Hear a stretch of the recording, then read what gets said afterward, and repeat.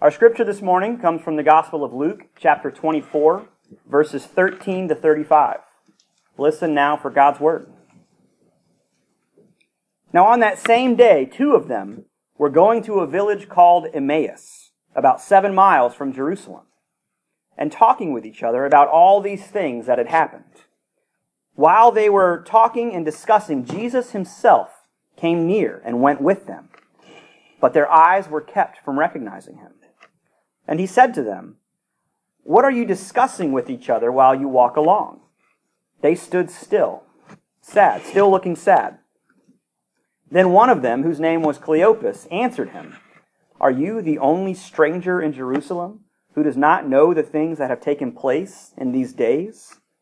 He asked them, "What things?"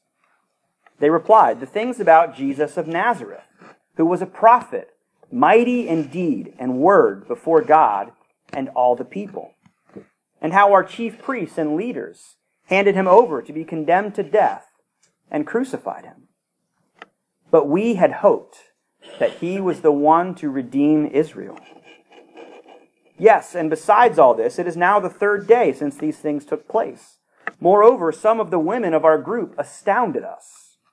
They were at the tomb early this morning, and when they did not find his body there, they came back and told us that they had indeed seen a vision of angels who said that he was alive. Some of those who were with us went to the tomb and found it just as the women had said, but they did not see him." Then he said to them, "Oh, how foolish you are, and how slow of heart to believe that all that the prophets have declared. Was it not necessary that the Messiah should suffer these things and then enter his glory?" Then, beginning with Moses and all the prophets, he interpreted to them the things about himself in the scriptures. As they came near the village to which they were going, he walked ahead as if he were going on. But they urged him strongly, saying, "Stay with us, because it is almost evening, and the day is now almost over." So he went in to stay with them. When he was at the table with them, he took bread, blessed it, broke it, and gave it to them. Then their eyes were opened, and they recognized him, and he vanished from their sight. They said to each other, "Were not our hearts burning within us while he was talking to us on the road, while he was opening the scriptures to us?" That same hour they got up and returned to Jerusalem, and they found the 11 and their companions gathered together. They were saying, "The Lord has risen indeed, and he has appeared to Simon." Then they told what had happened on the road, and how he had been made known to them in the breaking of the bread. This is the word of the Lord. Thanks be to God. The walk from Jerusalem to Emmaus was about a 7-mile journey. So it's a bit of a hike, right? You've got some time on that road as you're walking, and these two followers, these two disciples, are just kind of stewing over the events of the past few days. This is Easter Sunday still, and it's all fresh in their minds, remembering the hope they once had that had now been lost. Now, I can give them a bit of a pass for their initial confusion and despair. I can understand why they would be so heartbroken and confused over the death of the one that they hoped would be the Messiah at first. All their hopes and dreams had been dashed as far as they knew, because in their minds the Messiah was not supposed to die. He was supposed to be victorious. So it makes sense that initially they would be distraught. But now, even after hearing from the women about the tomb, the empty tomb, and that the angels had told them that he had been risen from the dead, and these two are still in mourning, still struggling to come to terms with what God is doing in their midst, still having trouble believing the promise because it was reported to them by women. They said, "We had hoped that he would be the one to redeem Israel." But apparently, we were wrong. Never mind what those women said. I mean, we went back. We sent some men back to check it out, and all they found was a lousy, empty tomb. So clearly their minds aren't quite right. They're so blinded by the ideas of who they thought Jesus was or was supposed to be that they couldn't even recognize him when he's literally standing right beside them, carrying on a conversation with them about himself. But I love how Jesus plays this here. I love how he handles the situation.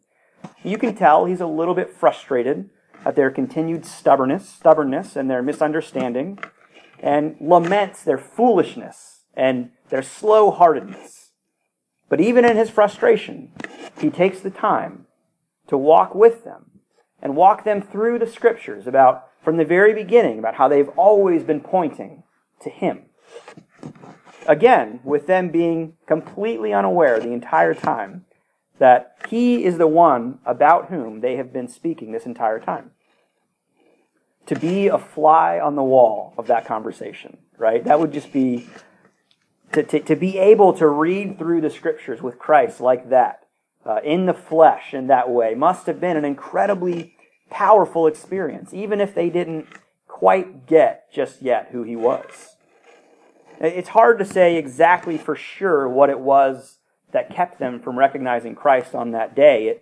It may have been that God kept them from recognizing Jesus. Luke simply tells us that their eyes were kept from recognizing him. Was it something within themselves that kept them from recognizing him? We don't know. Luke doesn't state it explicitly. But it does cause me to think about all of the times in my own life that I've probably missed opportunities to see and encounter Jesus in very real and profound and powerful ways. That I missed those opportunities because my eyes were kept from it, because of my own issues, because of my own concerns, perhaps because of my own busyness and inability to slow down and listen and see. Perhaps because of my own insecurities or anxieties about what's going on. Perhaps because of grief or sulking on these lost hopes, these things that I had hoped would happen but did not. Or perhaps because of my unwillingness to see the face of Christ in unexpected ways and in unexpected people. Jesus always seems to show up in the most unexpected times and places, doesn't he? I mean, who are these two people that he shows up to anyway? They don't seem to be very important figures in the New Testament. It's just Cleopas and someone else who's walking along with them. And those are the two that he shows up to for some unknown reason.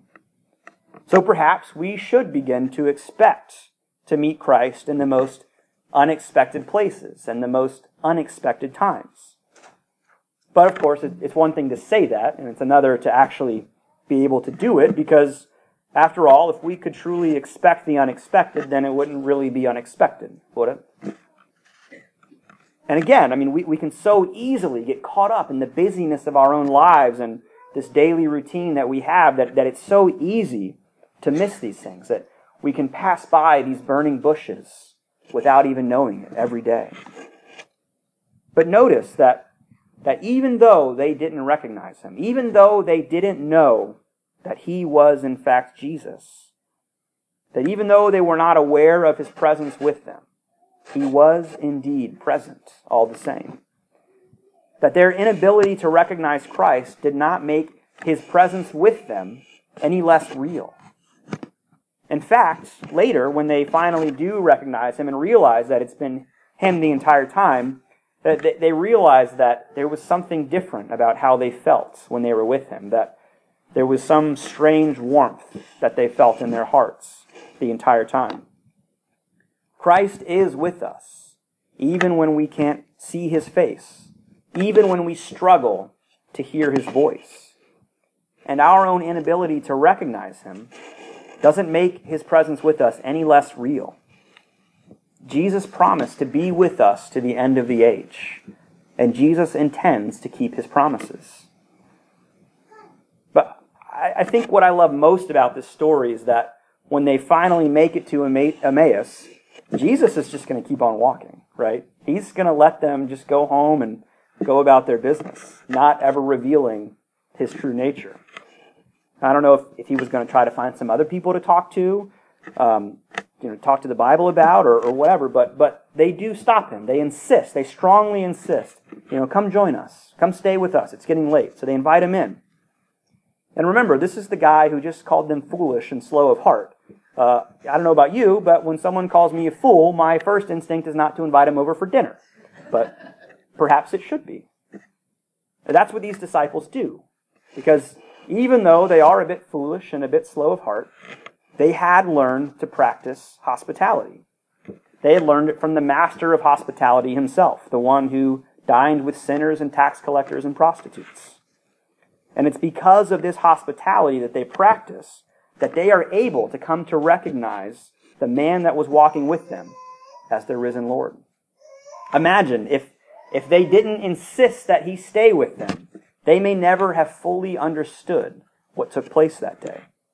They knew that they had some kind of strange, warm feeling within their hearts, but that would have been it. If they didn't invite him in, they simply would have chalked it up to being some kind of odd encounter with this stranger on the road. A stranger who gave them perhaps some hope, perhaps some new insight into the Scriptures, but that was it. But because they treated this stranger like a friend, they were able to meet Jesus that day. So they sit down for dinner, and Jesus takes the bread. He blesses it, he breaks it, and he gives it to them. Does that sound familiar at all? And this is the moment that their eyes are open. This is the moment they finally recognize him for who he is. And this is very intentionally Eucharistic language. It's supposed to remind us of the Lord's Supper, the taking, the blessing, the breaking, and the giving. But we should also recognize that though this should remind us of the Lord's Supper, what they're doing is not the Lord's Supper, right? Jesus didn't say, okay guys, sit down, let's take communion together. He didn't repeat the words of institution. This wasn't officially sanctioned by the session. There were no elders there to help serve. This was just a normal meal. They just sat down for supper together. And it was in their breaking of the bread together that Christ was revealed to them. This was just a simple meal, nothing special about it. But by sitting down to share a meal together, their eyes were opened, and the truth of their companion was revealed to them. I think folks in the church should count this as this story is particularly good news, considering how much we love to eat together, right?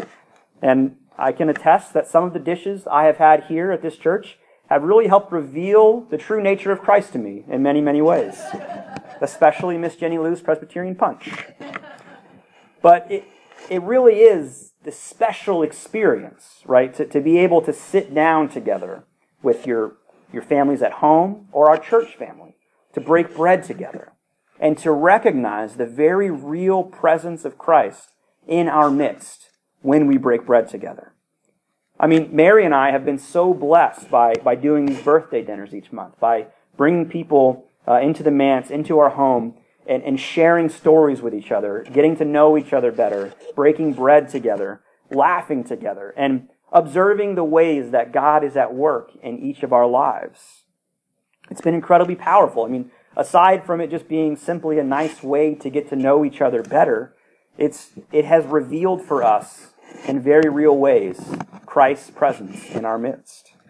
There's something that's just so holy and sacred about sitting around a table and sharing food. It's such a simple, mundane act. I mean, we do it every day, a few times a day, right? We have to. We need to do it to survive. But occasionally, our meals take on special significance for us, become a place for us where we can recognize that the risen Lord is in our midst. That when we break bread together, that is where Christ is found. In fact, this is essentially how the practice of the Lord's Supper came to be in the first place, right? The earliest Christians, they would reenact the Lord's Supper by literally sharing a meal together, by sitting down at table and having a meal together. I mean, it was truly a supper for them, a common meal as a part of their worship. But over time, they began to realize that, like these two disciples, that Christ was present with them during that meal in some kind of transcendent and mysterious way. That there was something about breaking that bread together that was a holy and sacred moment for them. And then the meal became somewhat formalized, and there was liturgy formed around it. And there were boundaries placed around it, just a structure. This is how we observe this meal. And it became understood to be this incredibly holy and sacred moment. And then, of course, we started to prescribe who could take of it and who could not, and who was in and who was out, and things unraveled a little bit, but it was always still this great and holy place. We fashioned ourselves a bit as the mediators of Christ's presence, drawing clear lines, but nonetheless, what we see in this meal shared by Christ with these two disciples is that Christ can be present in very powerful ways beyond our rituals, outside the walls of the church, even in our homes, when we extend hospitality to others, when we invite people into our homes. Now, don't get me wrong, I love communion. I love the Lord's Supper. I love the ritual of it even. I think it has incredible value, and it is incredibly holy and sacred. But we must also remember to keep our eyes open to seeing Christ even in the mundane acts, even in the simple meals that we share with each other on a daily basis. And the ordinary places of our lives, Christ is indeed present as well in our everyday interactions and activities. So in a moment, we're getting ready to sing our closing hymn, "Open My Eyes That I May See." So may that be our prayer for this day, that God would indeed open our eyes and see the places where Christ is already present. See the places where Christ is already walking with us, going before us, preparing a way for us. And whenever we break bread together, may we remember that that is where Christ is found, and that is where Christ is revealed. Amen.